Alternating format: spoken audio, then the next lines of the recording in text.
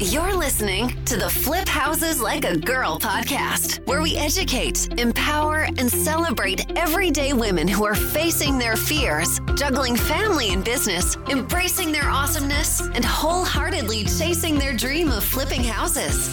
Each episode delivers honest-to-goodness tools, tips, and strategies you can implement today to get closer to your first or next successful house flip. Here's your spiky-haired, breakfast taco-loving host, house flipping coach, Debbie DeBeery. Hey, what's going on today? I hope that whatever you're up to, you're having an easy one. All right? I hope it's an easy day. I hope it's fun. I hope it's light. So I want to talk about a couple of updates. So what's going on in my world? First of all, I'm not sick anymore. So that's nice. I don't sound weird. Maybe I do sound weird. Maybe I always sound weird. I don't know. I don't sound as weird as I sounded when I was sick. So that's a plus. Another thing is we are 3 weeks into our Follow That Flip series. Are you following it? Are you following along? Man, we've made so much progress. We have, hopefully, about 2 weeks left of remodel work. And then my incredibly talented stager and friend comes and works his magic on the space.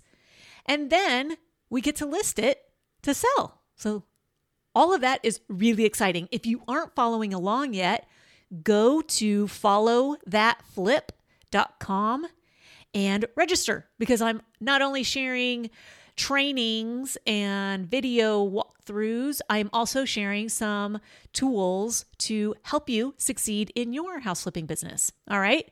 So followthatflip.com and register if you haven't already. Thirdly, I want to do a listener shout out.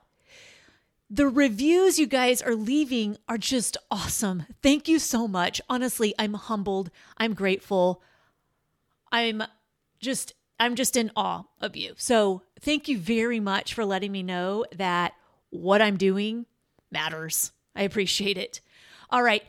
So this is a shout out to Mara Boyd. She says, just listen already. Thank you. I'm obsessed with your podcast and with getting into this house flipping career. I just started a construction tech program as I'm trying to break into a new career track in trades in my late 30s. I've been obsessed with watching real estate and design for fun, and your podcast is exactly the motivational kick in the butt I needed to start getting serious. Every time I go to listen to the next episode, you are answering the questions I was just asking myself, or using to talk myself out of trying to do this for real. How do you do that?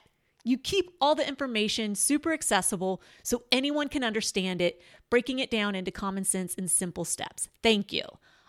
Wow. Mara, thank you so much for sharing that awesome feedback. I appreciate it. And honestly, like I've said before, it really does help me reach more people. And obviously, we are trying to empower people. We are trying to inspire and empower women to go after their dreams. All right. So thank you very much, Mira. Okay. So another thing I want to talk about is this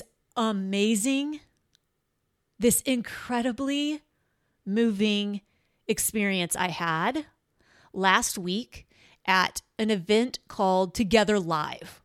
Okay. It's the 4th year of this Together Live tour.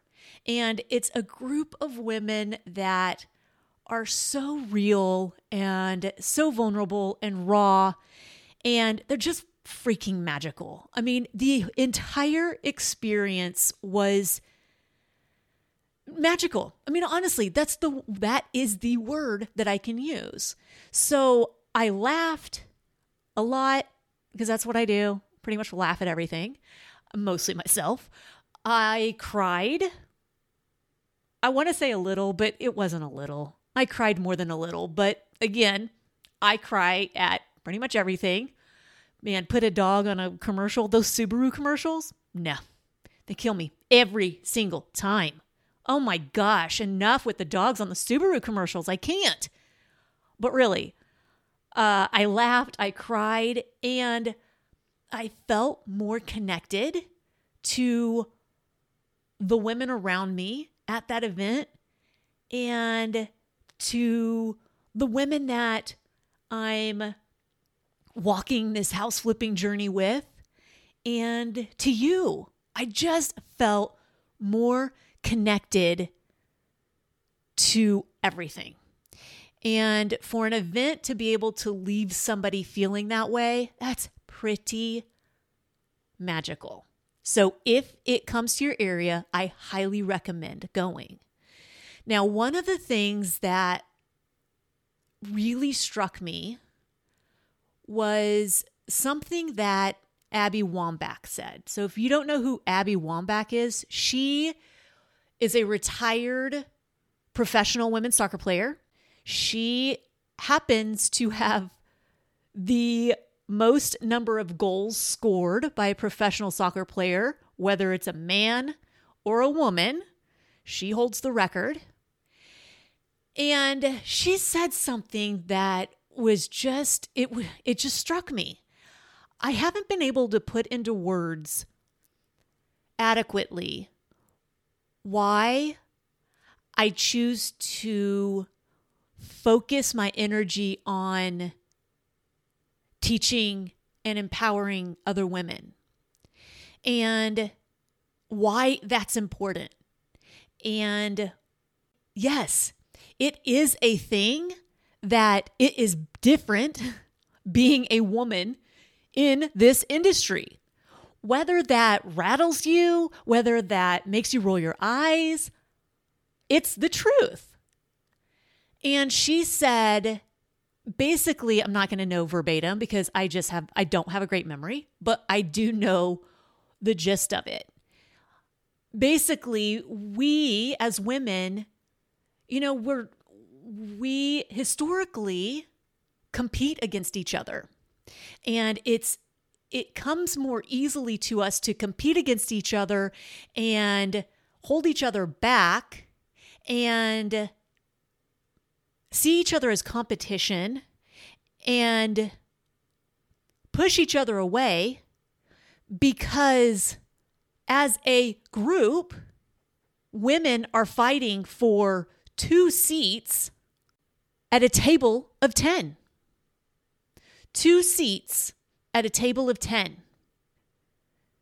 I get it now, right? I get it. That's why it has historically been hard for us to support each other because there aren't enough seats at the damn table.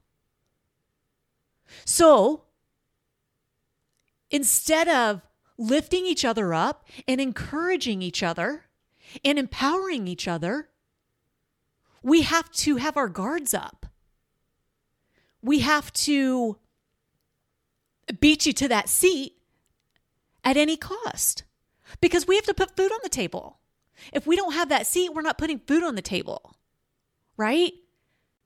So I get it. Her putting it in that way made me have a different understanding of why it's important for women to empower women. And why, on the flip side, it's hard for us to do that. We need to fight for more seats at the table, period. All right, so please do go to togetherlive.com and check out their schedule. And if you can make it, please do. Oh my God, it was just so good, okay? In addition to that big aha moment, that event also inspired this episode. So they started out by asking each person who was on the panel, and there were 7 women in total. So each person answered this question. What story did you have to drop to get to where you are today? What story are you telling yourself that's preventing you from getting to where you want to be? I don't care if that's flipping houses or whatever. And yeah, if you notice, this isn't going to be a technical how to flip houses episode, because guess what? This stuff that we're going to talk about is 1,000 times more important. And I know some of you are going to be like, oh, this is so dumb. Guess what? If you haven't tried mindset stuff, if you haven't thought about this stuff that we're going to talk about, and you still aren't where you want to be, you may want to give it a shot. Okay? So again, the question was, what story did you have to drop to get to where you are today? Man. And this is something that I've thought about a lot because, frankly, I've done a ton of work on my stories and what's holding me back and my beliefs and my limiting beliefs and all of that. I mean, that's part of the process of becoming me. And that's part of the process of becoming you and who you are meant to be without all of your stories. All right. So over the past 15 years, I've done a ton of work. I will share with you my stories that I had to drop. And saying that they've dropped completely, that's a lie. It's not necessarily that we've dropped these stories. And it isn't necessarily that we will drop the stories. What it is instead is that we have to acknowledge them as stories. We have to acknowledge them as BS, frankly, and then move on. Change the script, change the story. I can just as easily say, I am 100% made for success. I can just as easily say that as I can say, I'm not worthy of success. You get that? You can just as easily say the positive iteration of it. Okay, so growing up, little Debbie moved around quite a bit. No, we weren't military. We just moved around quite a bit. And which meant me being in 8 different schools by the time I was in high school. In 4 different states and probably 7 different cities. So we moved around a lot. And what that forced little Debbie to do was become a chameleon, right? Like as a kid, the last thing you want to do is stand out. As a kid, it's not cool to be different. At least not in the 80s, it wasn't. As a kid, you just want to blend in. You don't want to stand out for anything because you don't want to draw attention to yourself. Well, because I moved around so much, my goal as a kid was to be liked and to be accepted as quickly as possible. And that didn't always work out the way I wanted it to. In fact, in middle school, I was bullied. So much so that my parents pulled me out and put me in a different school. That was 6th grade. And I was bullied for being me. And at the time, I was shy. And I really kept to myself. Because I had moved so much at that point, I just did not want to stand out. I just wanted to belong. But for whatever reason, Janet decided that she needed my lunch money every day. And I know that sounds super cliche, but really that's what she wanted. I had to give her my lunch money every day. And yeah, I did have to, because guess what? If I didn't, She would literally punch me. The girl fought me. Like, what is wrong with you? So that was the breaking point, obviously. At that point, my parents pulled me out of the school. Of course, that just instilled in me even more to blend in, to be liked at all costs, not to be me. So basically, I have this thing of being a people pleaser because I want to be liked and I want to be accepted, which is funny because on the other hand, I am definitely a rebel and I definitely push boundaries and I definitely embrace what makes me weird and what makes me me. So it's confusing, right? That's confusing to me. But that's more evidence that we never really shake our story. It's not that we overcome it or that we drop it, really. We just accept it and acknowledge it and then choose to live out a different story, choose to own a different story, a different belief until it pops up again. For example, every time I put out a podcast episode, every time I put out a video, every time I post something as my business, I feel like I am completely exposed and I'm just waiting for someone to say something awful because there are so many internet trolls. And they do say mean things, even though they don't know anything about you, right? The anonymity of the internet has breeded a whole new level of bullying that is just disgusting.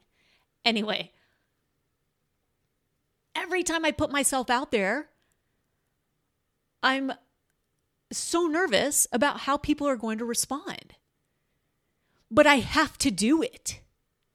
I have to put myself out there in order to have the impact I want, in order to live my purpose, as hokey as that sounds, in order to pay forward all the love and encouragement and empowerment my mom gave me until the day she died, I have to put myself out there. So I do. It gets a little bit easier each time, so that's a plus. But that said, it's still hard. And it's still scary. But you have to embrace your fear and do the big scary thing anyway. How many times have I said that? If you're in my coaching and mentoring tribe, you've heard it quite a bit. And I don't just talk the talk. I actually walk the talk. All right, so that is a big one for me. And I know that that's a big one for a lot of you. The need to be liked, the need to be accepted, the need to people please in order to be liked and be accepted. So what we do is we don't make the call to the seller, right? Because we fear rejection. We don't put an offer in on that house that's been on the MLS for 180 days because we fear rejection. So we stay where we are. We stay right where we are because it's more comfortable to do that than to risk being rejected and to risk having our story thrown in our face. You're not liked. Because that's how we interpret a rejected offer or a seller saying, no, I don't want to sell to you. Oh, they must not like me. No, they just don't want to sell the house to you. Okay? So that's how that story can play out. The way I get around that is just like I said. It's not about you. When you're making these calls to the seller or the property owner, if they're not a seller yet, or a lender, or a wholesaler, or a realtor, or fill in the blank. First of all, I get very intentional about the call I'm about to make and how I want the other person to feel in the intention of the call. So I want the seller to know that I am 100% trying to solve his or her problems in a way that makes sense to me as well. It's not about me. It's about that property owner. When I take that angle, it's not about me. For example, with the podcast episodes or the videos or however I'm putting myself out there, it's not about me. It's about you. It's about instilling in one more woman that if she wants to flip houses for a living or she wants to flip a house every now and then, she absolutely 100% can do so. She can do it. And even bigger than that is paying forward all of the love and encouragement my mom gave me. It's not about me. It is about my family, and it's about you, and it's about your family. It's about those kids watching. When we come from a place of serving others first, man, I guarantee you the energy shifts, and it's a completely different way of being. It's a completely different way of showing up, and it feels so much better. All right? So try that on. If that's something you're struggling with, if you're not getting into action because you're terrified of rejection, because you need to be liked, or whatever reason, make it about something other than you. Something that means something to you. Find your why. All right? Another story that I've had to work on a whole lot over the years is you have to be the best in order to be loved. So that's kind of the feeling that I got from my dad growing up. That I got the most attention from him when I was making perfect grades and I was the best soccer player, baseball player, softball player, fill in the blank player. That's when I got the most love. That's when I felt the most love from him. My dad's awesome. And that may not be true, right? That I had to be the best in order to get love. That's how little Debbie DeBerry felt. She felt like she got the most attention and praise from her dad when she was number one at whatever it was. I had to drop that a long time ago. I worked a whole lot on that in my early 20s. One thing that forced me to do that was after I graduated from college, I was no longer on a team.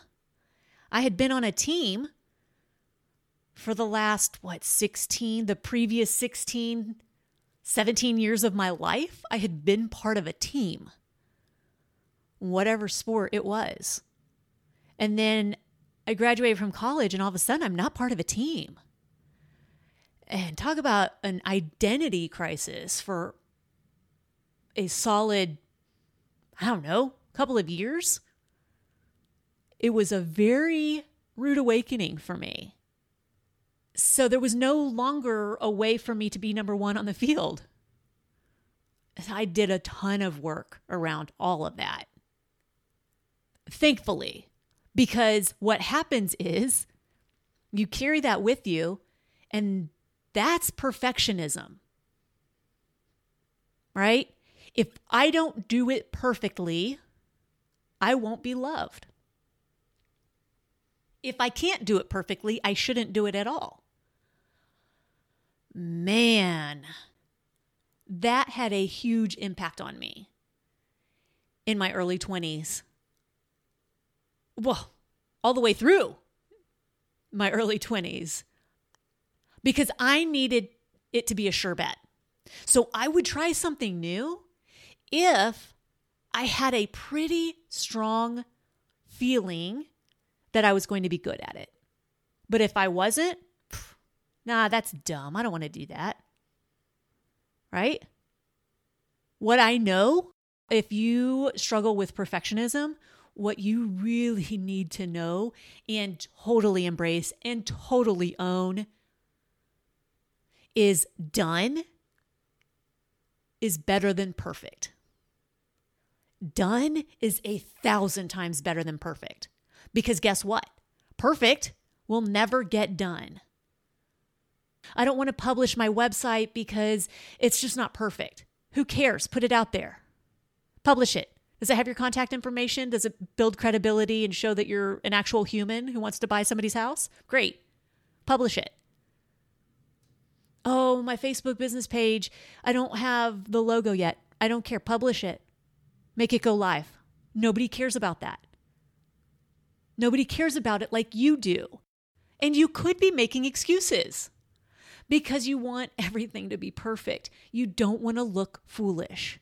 Trust me, I relate so much. Done is better than perfect. Keep taking those tiny steps every single day in the direction of your big goal, in the direction of your little goal, in the direction of any goal that you have. Take small, calculated steps every single day. And one day you're going to wake up in the middle of it all. And you're going to be like, holy crap, I did it. I hope that you got something out of this episode. And I hope that you will think about your stories and what you're telling yourself and how you're holding yourself back. The steps to how to flip houses are all over the place out on the internet. That's not what's holding you back. What's holding you back is what you're telling yourself. Period. All right, loves? Here's the thing. If you need to process this with somebody, seriously, find me. I'm happy to talk about this stuff with you. I love talking about this stuff, actually. I love to connect with people on a much deeper level like that. I have so many stories that I can share. So many stories that I tell myself, so many stories that I've had to change and flip, and I'm still working on them. We're never completely over them. So don't have that as the barometer to where you are and how successful you are. It doesn't mean anything if you still are struggling, because all of these things will continue to come up. We just acknowledge them, accept them for what they are, and change the story. It's as simple and as challenging as that. All right.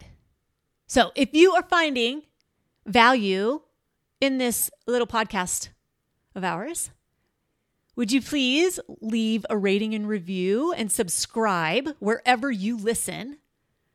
Because that will help me reach more like-minded women and help me have a bigger impact and spread the love and encouragement and empowerment that my mom gave me. If you aren't already, follow that flip, and I'll see you on the next episode. All right, go out there, flip houses like a girl, leave people and places better than you find them, and make it a great day.